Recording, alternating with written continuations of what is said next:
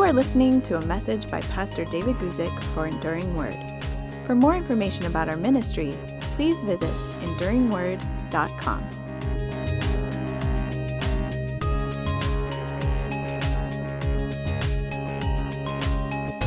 Hey everybody, David Guzik here. So glad you could join me on a Thursday afternoon. For those of you who can join me live, if you can't join me live, of course, you're welcome to come and join at another time.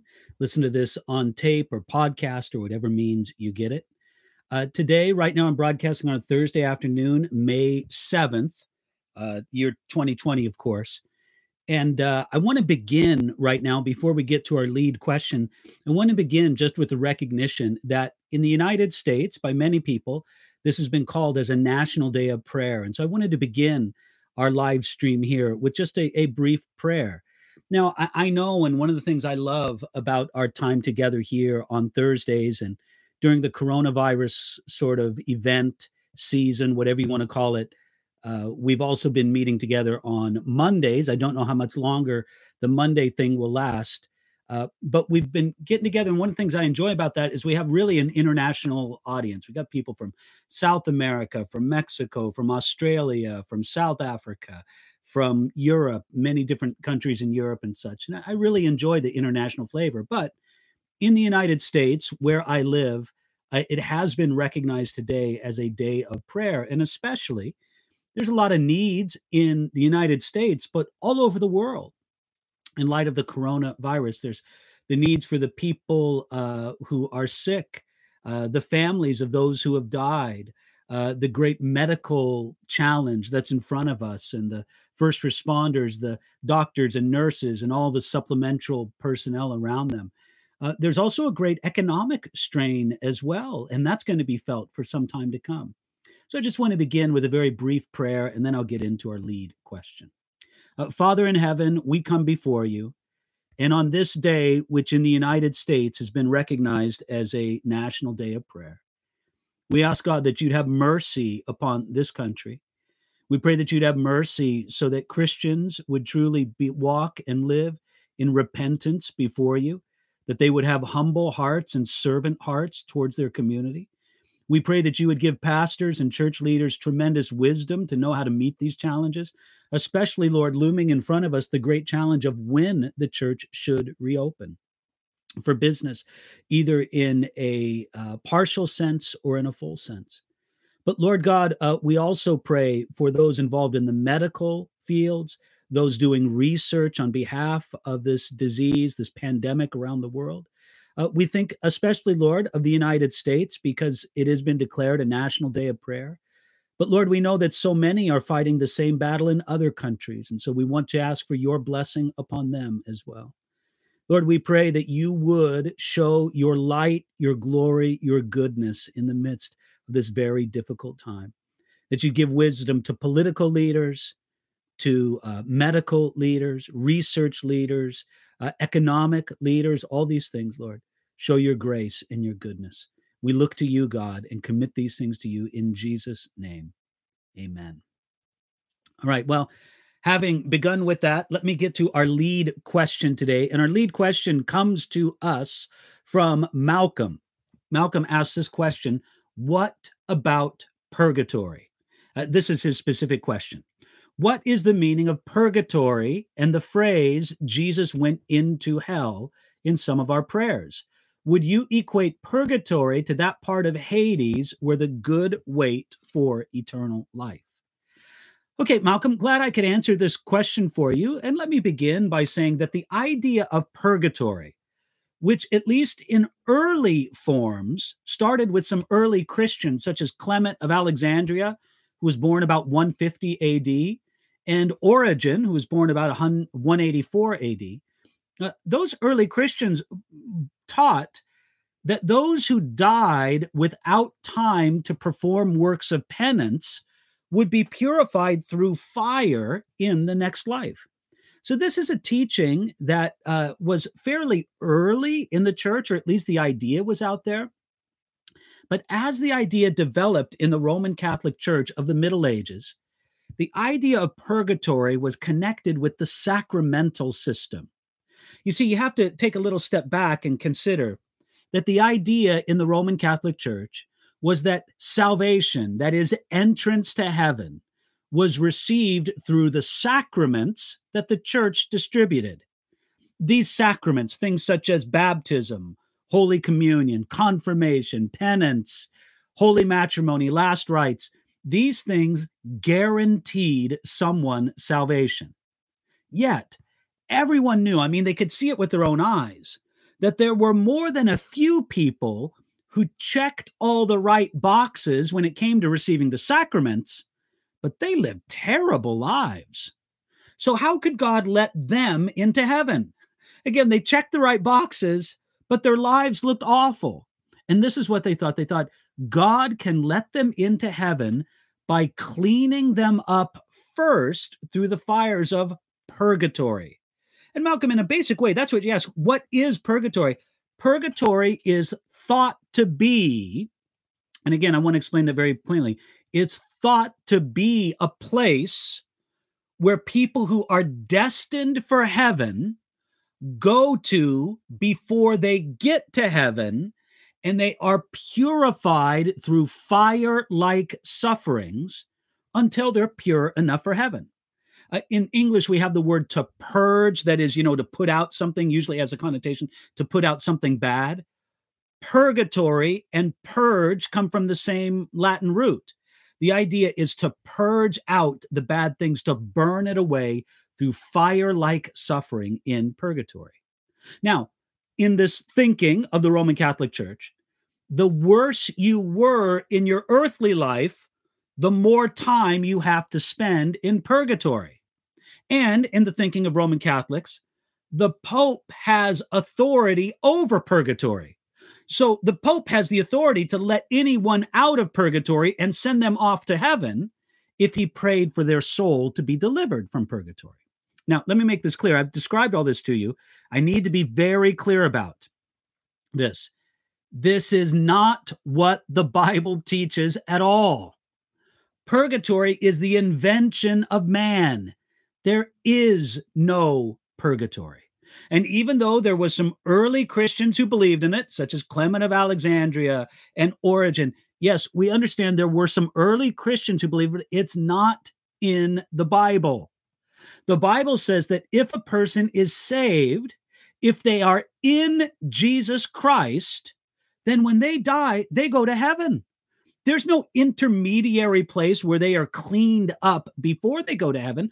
Rather, the work of Jesus Christ on the cross is fully sufficient to cleanse a person, and they don't need to be cleansed again in purgatory. Look at some passages that kind of reinforce this idea. In 2 Corinthians chapter 5, verse 8, it says this: "We are confident, yes, well pleased rather to be absent from the body and to be present with the Lord." You see, the truth that to be absent from the body means that believers will be present with the Lord. Now, this proves two false doctrines to be false. It refutes the false doctrine of soul sleep, the idea that the believing dead are held in some kind of suspended animation until the resurrection occurs. The Bible doesn't know anything about soul sleep. And then also the false doctrine of purgatory, which says that the believing dead must be cleaned up through their own suffering before coming into the presence of God. You see, Paul makes it very plain. He says to be absent from the body is to be present with the Lord. He doesn't say to be absent from the body is to go to purgatory for the next 1,000 years and then to be cleaned up before you can make it into heaven. No, Paul's idea is very plain there in Corinthians. Now, in Philippians chapter 1, verse 21, Paul says this: "For me to live is Christ and to die is gain." Paul did not say, for me to live is Christ and to die is to go to purgatory for a few years or many years. No, that idea, for me to live is Christ and to die is gain, is inconsistent with the idea of purgatory. Matter of fact, here's another verse that's very inconsistent with the idea of purgatory. Titus chapter 2, verses 11 and 12 says this: "For the grace of God that brings salvation has appeared to all men, teaching us that denying ungodliness and worldly lusts, we should live soberly, righteously, and godly in the present age. Now, notice that. Where is the time for godly living? It's in the present age.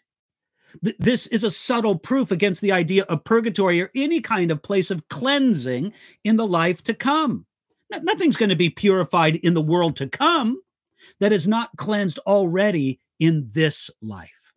Now, you might say, well, David, how do people get it so wrong? Why do people believe in purgatory? Well, I'll give you the one Bible verse that some people rely on for this. Now, it's said, and I haven't done a careful study of this, that there are mentions of the idea of purgatory in some of the Apocrypha and some of the books that don't belong in our Old Testament or New Testament.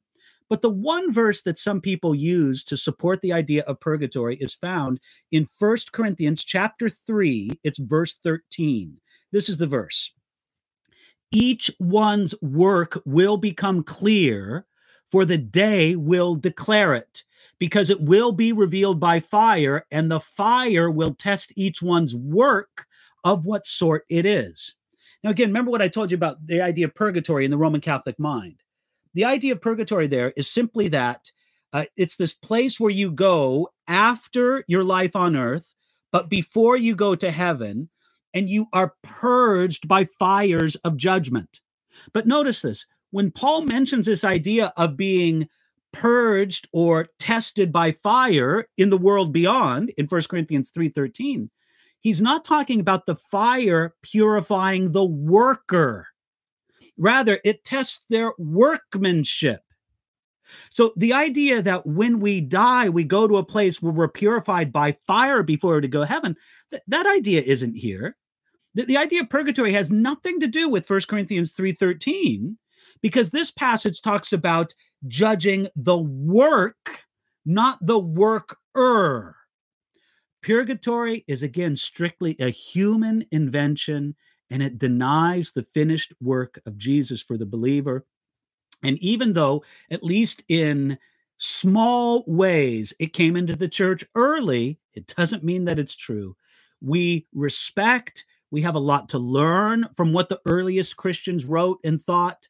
But listen, in the end, we base our beliefs on the Bible, not on what early Christians thought and taught. It's helpful for us.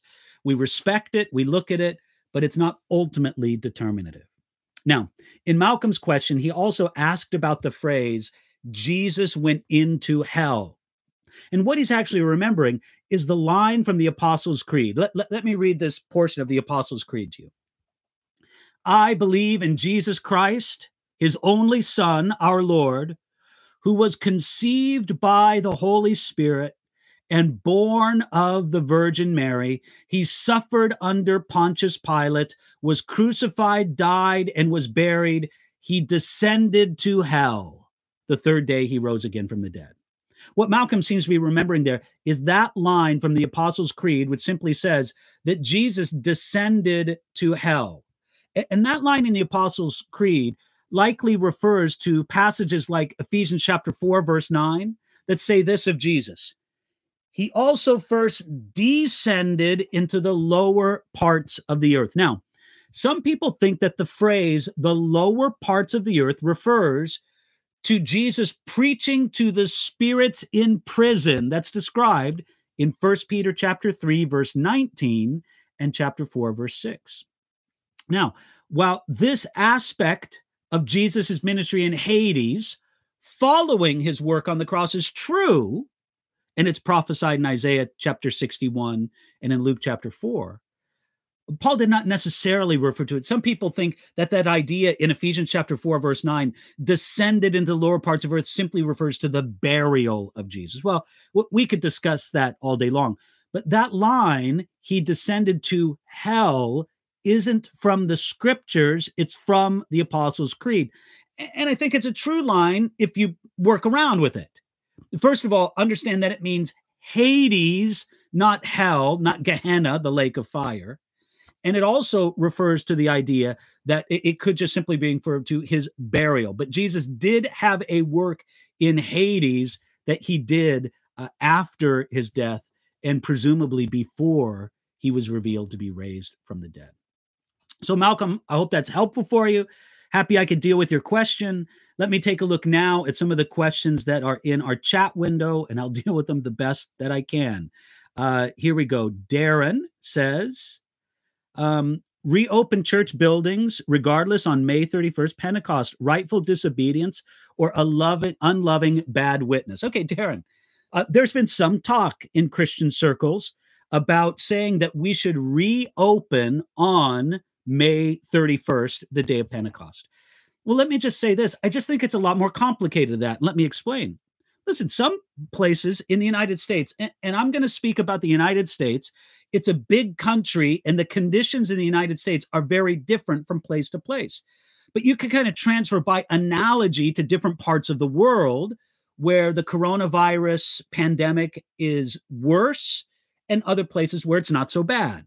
Okay, so here's the simple idea, is that I know some pastors in the United States who have already reopened their churches for Sunday service. Now, they're doing it in a limited way. They've taken away most of their seating.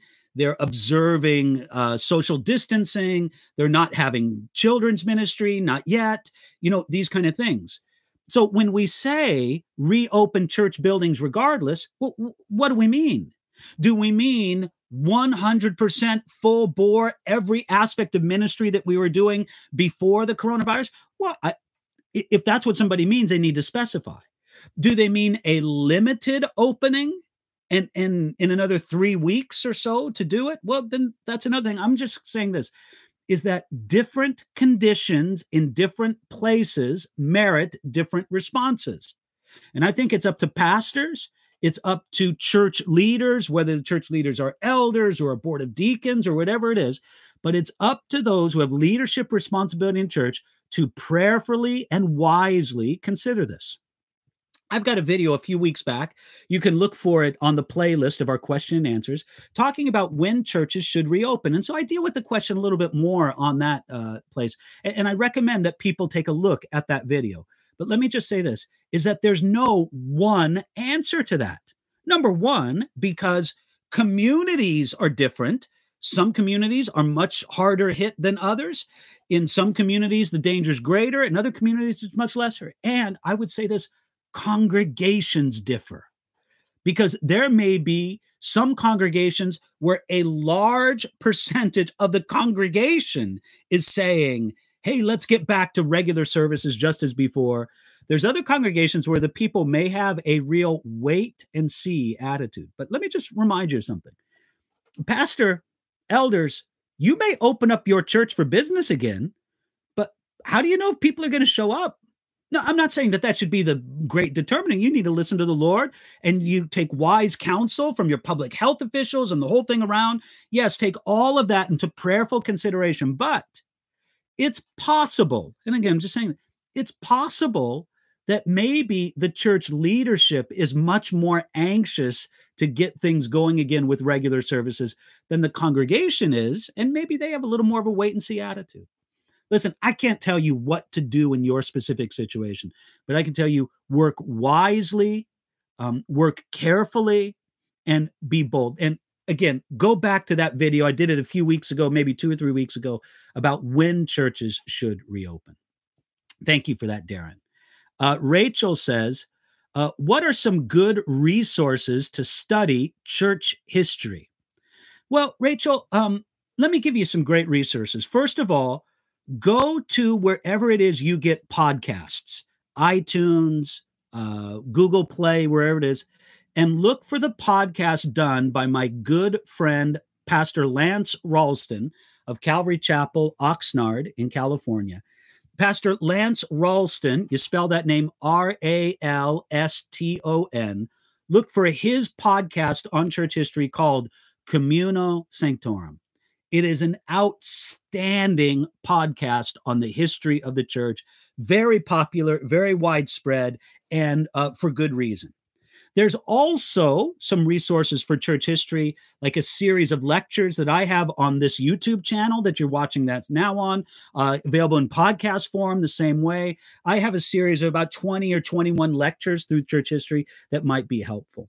As far as books, there's two books that I kind of immediately recommend, even though there's many great books on church history. But let me just give you two to think about. Number one is a church history in plain language by a guy named Bruce Shelley. He writes a great book on church history. And then a longer work would be A History of Christianity by Kenneth Scott Latourette. These books are right back behind me on my shelf, right there, where you have the little Playmobil figure of Martin Luther standing above it. He's perched right upon volume 2 of A History of Christianity by Kenneth Scott Latourette. That's longer, but man, that is a great, great resource to learn about the history of Christianity. So, Rachel, I would recommend those things. Podcasts, you got some videos on my own YouTube channel. And then, of course, you have these books that I would recommend to you. Ian says, can you please explain the Greek from Matthew chapter 22, verses 34 through 40, when Jesus answers the question of the greatest command? Is it a command or a statement? As in, a child of God, you will, I hope. Okay, Ian, I got to say, I can't answer that from the Greek because, first of all, I only have a very, very elementary knowledge of New Testament Greek. It doesn't go very far beyond knowing the alphabet and knowing how some of the language works. So I can't pick up a Greek New Testament and understand it without making reference to the many study aids that are right in front of us. But when Jesus says in Matthew chapter 22, and let me just turn there myself, Matthew chapter 22, here we look at verses 34 through 30, the idea about being the greatest commandment of all. But when the Pharisees heard that he had silenced the Sadducees, they gathered together. Then one of them, being a lawyer, asked him a question, testing him, saying, "Teacher, what is the great commandment in the law?" And Jesus said, "You shall love the Lord your God with all your heart, with all your soul, and with all your mind. This is the first and the greatest commandment. And the second is like it. You shall love your neighbor as yourself." Well, Ian, you seem to be asking, is that a command or a statement? In other words, is Jesus saying that believers must do this or that believers will do this? Well, since the phrasing and the idea from the Old Testament is that it is a command, that would be certainly the side I would be weighted upon, that Jesus meant these as commands for us as believers, that these are things we should do, that we should endeavor to love the Lord our God with all of our heart, with all of our soul, with all of our mind, with all of our strength, and we should endeavor to love our neighbor as ourselves. These are things that God expects of us.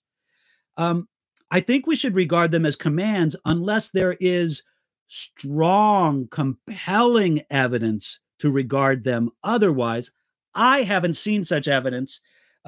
If somebody else has, they can be referenced to it. But again, I would take them in its most natural sense. Again, carrying over from the Old Testament context that these are commands. I can't give you an answer to that from the Greek, but just from the context and again, connection back to the Old Testament, that would be the answer I would give you. Okay, Debbie asked this question. Good afternoon, Pastor. I'm watching from Nigeria, Africa.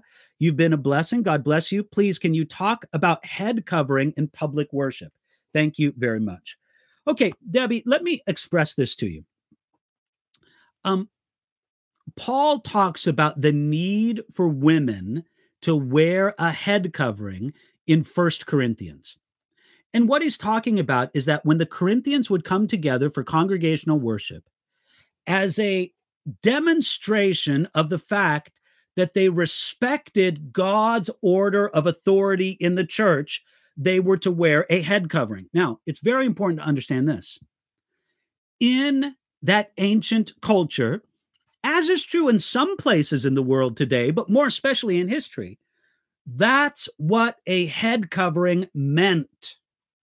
A head covering meant, I am under authority. That was the message by the culture. I'll give you an example. Right now, I'm wearing a ring on my ring finger. And this isn't just a ring that I wear. It means something. In American culture, I understand that in other cultures, they wear it on the right hand and on the left. But to wear a ring on the ring finger of the left hand indicates in our Western culture that I'm married. And I am wonderfully married to my wife, Ingalil, for almost 40 years now.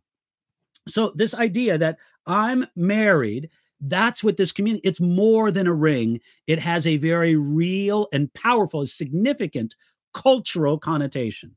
Now, the same was true of a head covering in Corinthian culture. So here's what I would say.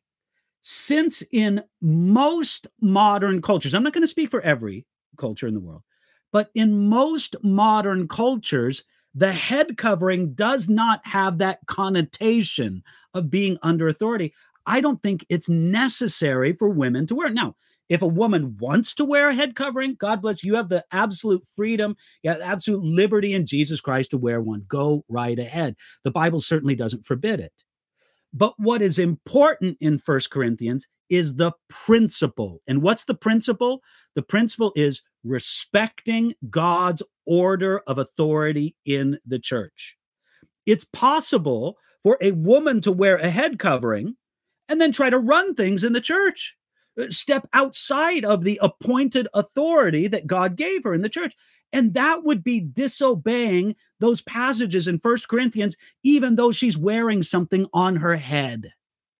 So there are places in the Bible where, because culture changes, we keep the principle because the principle lasts. The way the principle may be expressed may differ from culture to culture. Now, again, every time I talk about this, I get people saying, oh, so you think we can throw out parts of the Bible because of culture? No, we don't throw out the principles of the Bible because of culture. We do not. But the way principles are expressed may differ from culture to culture. I'll give you another example. One culture may have an idea of modesty. And let's just say, I'll just make this up. That modesty says a woman should never show any part of her legs whatsoever. In another culture, a woman could wear something that shows parts of her legs, and it's not a problem. Well, which is true? Now, the biblical principle that women should dress modestly is absolutely true, and that needs to be obeyed. But what is modest and what is considered modest may have some differences from culture to culture. And so, again, that's just the simple example. I'm not trying to say that everything in the Bible is cultural. No, not at all. The principles of the Bible are everlasting. However, how the principles are expressed may differ from culture to culture. So, Debbie, I hope that helps you. I'm so happy to know that we've got some viewers from Nigeria. God bless you. It's exciting to think about what God's doing all over the world. Okay, Luis says, what happens to a person who never heard the gospel, has good morals, but never accepted Jesus because he or she never heard of him? Does that person go to hell? All right, Luis, let me say, that's really a question that I'd like to do a fuller answer on, but let me give you a very compact answer to that question.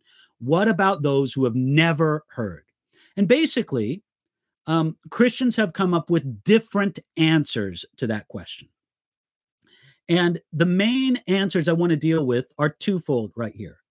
One of them says, never heard of Jesus, never accepted Jesus, you're just going to hell. That's all there is to it. It doesn't matter if you never had the opportunity to hear of Jesus, to hear of the God of the Bible, to hear of anything like that. If you never heard, you never accepted Jesus, you're going to hell. Okay, there's Christians that believe that. There's other Christians who look especially at what it says in Romans chapter 1.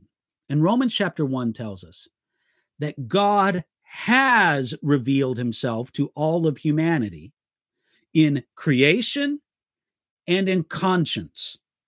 And the idea is drawn from that clear statement in Romans chapter 1, that God will therefore judge those who have not heard on how they have responded to the revelation that God has given in both creation and conscience. I got to say, I lean towards that camp. it would just seem to me to be not righteous. And I believe that God is a righteous judge, don't you? I mean, and certainly we do. It would not be righteous for God to judge somebody on rejecting Jesus or the God of the Bible when they've never heard the gospel or anything about Jesus or the God of the Bible. But God can rightfully judge all of humanity by what they have done with the revelation God has given them. In some way, God has revealed himself to all of humanity in both creation and in conscience. Now, who will be saved from that? How many will be saved? Those are questions that people can debate about. But I would say that nobody will go to hell because they rejected Jesus Christ if they never heard of him. They will be judged on the basis of what they did or did not do with what God did reveal to them in creation and conscience. I hope that helps you, Louise, and that's a good question. Carol says, when we say that we are proud of someone and their accomplishments, such as a child, grades, it's just, are we sinning? Okay, Carol, let me say, you're saying, when we say that we're proud of someone and their accomplishments, are we sinning? Carol, there are different ways that word pride or to be proud is used. There is a way that it's used in our culture of a natural and appropriate pleasure that someone may take in someone's accomplishments. If an architect builds a great building and he's proud of his accomplishment, that's not necessarily bad. There is a natural and appropriate satisfaction that we take in our own accomplishments and often in the accomplishments of others, especially those that we love, like our children. So no, there is an aspect of that which is not sin, not sin at all. There is a excessive self-focus or self-glorying in those things that would be the true sin of pride. We go back to the architect who builds a great building. It's possible for him to have a righteous, natural satisfaction and enjoyment in the work that he's done. But it's also possible for him to take an arrogant pride about it. So we use the same word in those different senses. I don't think of that normally as being a sin of pride. Okay. Patiently says purgatory is an invention from hell. Well, it's certainly an invention of man. It is not in the scriptures at all. Dennis says, good afternoon, Pastor Guzik. My question is, if a child is born without full mental abilities and is not able to talk or walk and dies without being able to repent and confess Jesus as Lord, do they go to heaven? Dennis, what you're bringing up here is something, I keep saying that these are things that I have to deal with later, and I really need to deal with this question later in greater depth. But what you're talking about is the concept of accountability. Now, sometimes we talk about the age of accountability, and I'm always a little surprised at how there are Christians who mock that idea. Now, it's true, we need to be very clear about this. The Bible gives no certain age of accountability. It doesn't say, well, at 10 years old, you're accountable. At 13 years old, you're accountable. At 18 years, it doesn't give any age. But the concept of accountability, that there is a period of time in a person's life before they are fully culpable before God's law, that is very clear in the scriptures. Extremely so. So the concept of accountability is important in the scriptures. And I would say that there are people, because perhaps of a diminished mental capacity, because of other things, they have a diminished accountability before God, and the judge of all the earth will do rightly in that. Can I say with great certainty, well, they'll all go to heaven? Look, I don't know that, but I would say that their accountability is not the same at all as someone who has full, recognition and full ability to understand these things, full mental capabilities. So the idea of diminished accountability because of age, because of some kind of diminishment of mental ability, because of physical ability, that idea of diminished accountability is a very true and biblical principle. So, yeah, it may be that the Bible, look, let's be honest, the Bible doesn't give us as much information on this as perhaps we wish it did. But what it does give us, I think, is enough for us to know some of these things, or at least to go forward on them. Kimberly says, I was wondering when you're going to get to the fact that it's not biblical, talking about purgatory. No doubt. Kimberly says, nothing substitutes for the blood of Jesus. Yes, Kimberly, you're bringing up something about purgatory that I talked about before that I think is very important to bring up. The fundamental problem with purgatory is that it says the blood of Jesus didn't pay at all. It says that I need to pay for my sins in purgatory in the world beyond. And that's just a denial of the truth that the penalty of my sin was completely paid for at the cross. Jesus paid it all at the cross, and we can rest in that. Broken People says, hi, Pastor, is it wrong to pray to become a martyr? All right. Broken People, let me just give you a very straightforward answer to that question. Yes, it's wrong to pray to become a martyr. Now, let me explain what I mean by that. The way you ask the question leads me to believe that it's praying to die for the Christian faith. We don't need to pray for that. I would say it's wrong to pray for that. Now, if we were in the situation where we had to lay down our life in faithfulness to Jesus Christ for the advancement of his kingdom, then we should do it. And we should pray for grace in that moment to actually do it. But honestly, there are relatively few people in the world today who are faced with that. Now, let me say this. My heart breaks for what I read recently in the news in Africa, where Christians are being slaughtered. This happens in other countries in the world as well. It's terrible.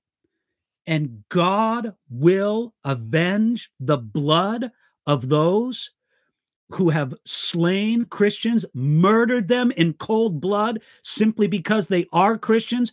God will avenge their blood in this life or the next. I don't know how people think they can get away with this. Okay, but back to this simple idea. We don't need to pray that we would be martyrs in the sense of dying for our faith. We may or may not ever be called upon to die as martyrs, but here's the thing, Broken People, we can live as martyrs. Remember that the fundamental idea behind the ancient Greek word that we translate martyr, the fundamental idea is that of a witness. That's really what it means, a witness. Now, there was a period in the church where to be a faithful witness meant that you would die for your faith. So the two concepts became aligned. But we can all live for Jesus Christ, even if we're never called upon to die for Jesus Christ. So, Broken People, don't focus on the idea of dying for Jesus. Focus on the idea of living for Jesus. And if living for Jesus would one day mean we have to lay down our life for him, well, then God helping us, we will do that. But we may not be called upon to die the death of a martyr, but God helping us, we can live the life of a martyr. Hope that helps you there. All right, let me go on here. Ian Bonson, yes, Pastor Ralston's podcast is fantastic. Yes, it is, Ian. Jose says, can I apply stories like the Ark of Noah or the story of Lot to sustain pre-tribulal rapture in the sense that God delivered the just in his faith from his holy wrath, or is that out of context? Okay, Jose, I believe that the story of the Ark of Noah and the deliverance of Lot from the cities of Sodom and Gomorrah before destruction do illustrate the principle of the pre-tribulation rapture. Because what happened in both of those occasions is God delivered his people and then judgment came. And it's interesting that when Jesus speaks in the Olivet Discourse, those are two things that he refers to from Old Testament history when he's talking about the judgment to come. These places where God's people are delivered and then the judgment comes. Now, I would want to be very careful with this. I would not say that those stories, even though they are used by Jesus directly to illustrate aspects of his return, I would not say that those stories prove a pre-tribulational rapture, but I would say that they illustrate a pre-tribulational rapture. And so I think they are valid as illustrations of that biblical truth. Hope that helps you there, Jose. Levy says, David, do you think there will be entertainment in heaven like sports and games? Well, let me say this. I'm sure missing baseball. So your question makes me reflect on the idea that maybe there will be baseball in heaven. I don't know. I don't think so, Levy, but I think heaven will be much more active and involved than we think. We tend to think very passively of heaven, that it's just a place where we lounge around. I don't think that's the biblical idea. I think the biblical idea of heaven is that it's a place of activity and engagement. Now, exactly what that activity is, I don't know. I do know that we will serve the Lord in heaven. It says in Revelation, and his servants shall serve him. We'll be serving him in heaven. But how exactly, I don't know. All right, I'm just going to take a few more questions here.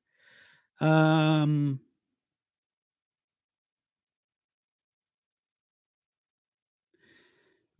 asks, Pastor David, will you please comment on theologians' age of the earth versus science? Well, Jane, let me just say that I believe that there's some real discrepancy between some theologians and what most scientists say about the age of the earth. There are some theologians who just say, hey, whatever scientists say, that's how old the earth is. Boom, that's what it is. There are some theologians who say, well, we can biblically kind of build a case for an old earth. And I've seen those kind of constructs. There are other theologians who say, Bible students, if you want to say, no, the earth is significantly younger than the scientists say. Let me just give you some general principles in my mind about that whole issue. First of all, I would say this, that Christians should not be anti-science. Look, I praise God for science. We live in a modern world that has been so blessed by modern science. It's an unbelievable gift of God to humanity, what so much of modern science and engineering has given us.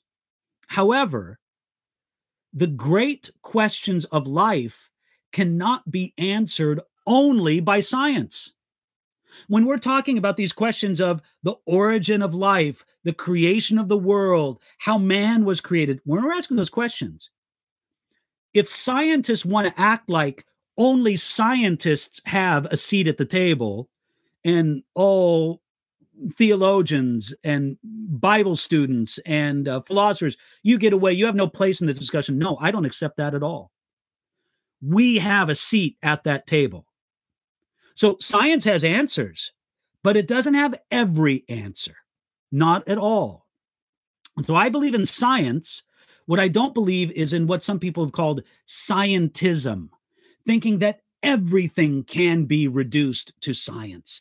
Everything can be reduced to what you can prove into a laboratory. So Christians, we're pro-science. And my message to scientists is, if you come up with something that you think contradicts what the Bible says, keep digging. You keep digging, and basically you're going to come to the right answer. I believe at the end of it all, it's going to be seen that there's a perfect correlation between what scientists observe in the world God has actually created and biblical truth. And if there's some kind of discrepancy between that right now, or at least let me say apparent discrepancy, it's because science hasn't finished finding out everything he's going to find out. But people who use science to dismiss Christianity, to dismiss the Bible, come on. We don't need any of that. There's just no purpose for that whatsoever. Instead, so often we find that science is a glorious testimony to the power of God. One more thing to say about this, Jane. I really don't have a problem. Now, I know that there's some people who have a great problem with this. People would consider themselves old earth creationists. They believe God created the heavens and the earth. He just did it however many billions of years ago that scientists claim it was done. I don't have a problem with the concept that God created a universe with age built into it. Now, again, I want to recognize, I know that that's a huge stumbling block for some people. Personally, I don't find it such a big stumbling block. To me, that doesn't shock me or upset me, this basic idea that God would create a earth or a universe that has age built into it. Again, I go back to trees in the Garden of Eden. Did they have rings in them? Did they have indications of age, even though they had just been created a few days? It seems like Adam was created as an adult. How old was Adam? Well, he was 2 days old. No, it looks like he was 25 or 30 years old. So I don't have any problem with the idea of creating the universe with age built into it, even though I know that's a huge stumbling block for some believers. So that's some of my thoughts there, Jane. Karen, thank you for listening from Ottawa, Canada. Great to hear that. You're welcome. Looking at some of these comments. Let me just go to one thing. Hey, David, I have some friends who are Orthodox. They're really fixated on the transubstantiation and say the early church fathers believe that. Could you point me to a good resources for refuting? I have no doubt that the elements do not literally change into literal flesh and blood, and believe I can make a logical argument for that, but I'm looking for some early church father commentaries for refuting. Well, I got to say, I'm not equipped right now to give such an answer to that. I'd have to do some research for that. I do know, just as is being claimed here, that some early church fathers had a very high regard for the bread and the cup of communion, and very much believed that we were receiving Christ, whatever that meant to them, when we took the bread and the cup of communion. But I just want to get back to this idea, even as we talked about purgatory, there were some early church fathers who believed at least in an elementary concept of purgatory. It doesn't mean they were right. We respect and take with interest what the early church thought. We don't arrogantly disregard it. But we do not regard it as finally determinative either. So I'd have to do more research on that to give you a proper answer to that question. All right, let me just come to a few more here. What can you say to a person that is always full of worry because of sin, in the sense that it brings depression because they want to do the right thing and are scared that God doesn't forgive them? Thanks. Okay, this is to Mictalia. Or Miss Mick Italia. I don't know exactly how to say that. Listen, if a person is greatly troubled because they're not sure of the forgiveness of sins, they need to memorize and meditate upon Scripture and embrace and believe the promises of God. 1 John chapter 1, verse 9. If we confess our sins, he is faithful and just to forgive us our sins and to cleanse us from all unrighteousness. This is the promise of God. And I know what it's like for the mind, for the heart, for the soul to be assaulted again and again by demonic voices that say you're not forgiven, you're too filthy before God. But in the name of Jesus, every demonic voice needs to be silenced, and through great confidence in, meditation upon, and memorization of God's promises in the Scriptures, that's what that person needs to cling to. And stop trying to convince the devil or anybody else that you're not as bad as they say they are. Martin Luther used to say this. Martin Luther used to say, that's who I got right back here. This little Playmobil figure, Martin Luther. Martin Luther used to say that when the devil comes to him and starts telling him what a terrible sinner he is, Martin Luther didn't dispute it. He didn't argue with the devil about it. Martin Luther said, you know what? I am that bad. Matter of fact, there's some sins you've left out, devil. And Martin Luther used to add this. He goes, I know that I'm a great sinner, but I have an even greater Savior in Jesus Christ. That's the attitude we need to have, that we are not beyond the saving work and power of Jesus Christ. Okay, I'm going to leave it to here. I see there's a few more questions coming up. Listen, I can't do this all day long. Maybe we'll get back to these later on, or you can ask the questions again. But again, I'm so pleased that you could join me for today's question and answer. Thank you to those who are praying. Could I please ask you again, please pray, especially for the new Arabic website that we've launched, a dedicated Arabic website. Right now, we're doing some Facebook ads in Arabic-speaking countries, just trying to let people know about that dedicated Arabic website. Pray that God blesses that and uses it as a resource that can help Arabic believers and seekers.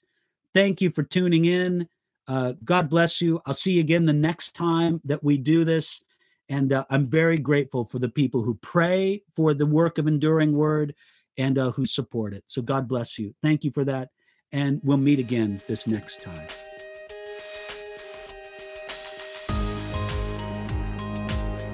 You've been listening to a message by Pastor David Guzik for Enduring Word.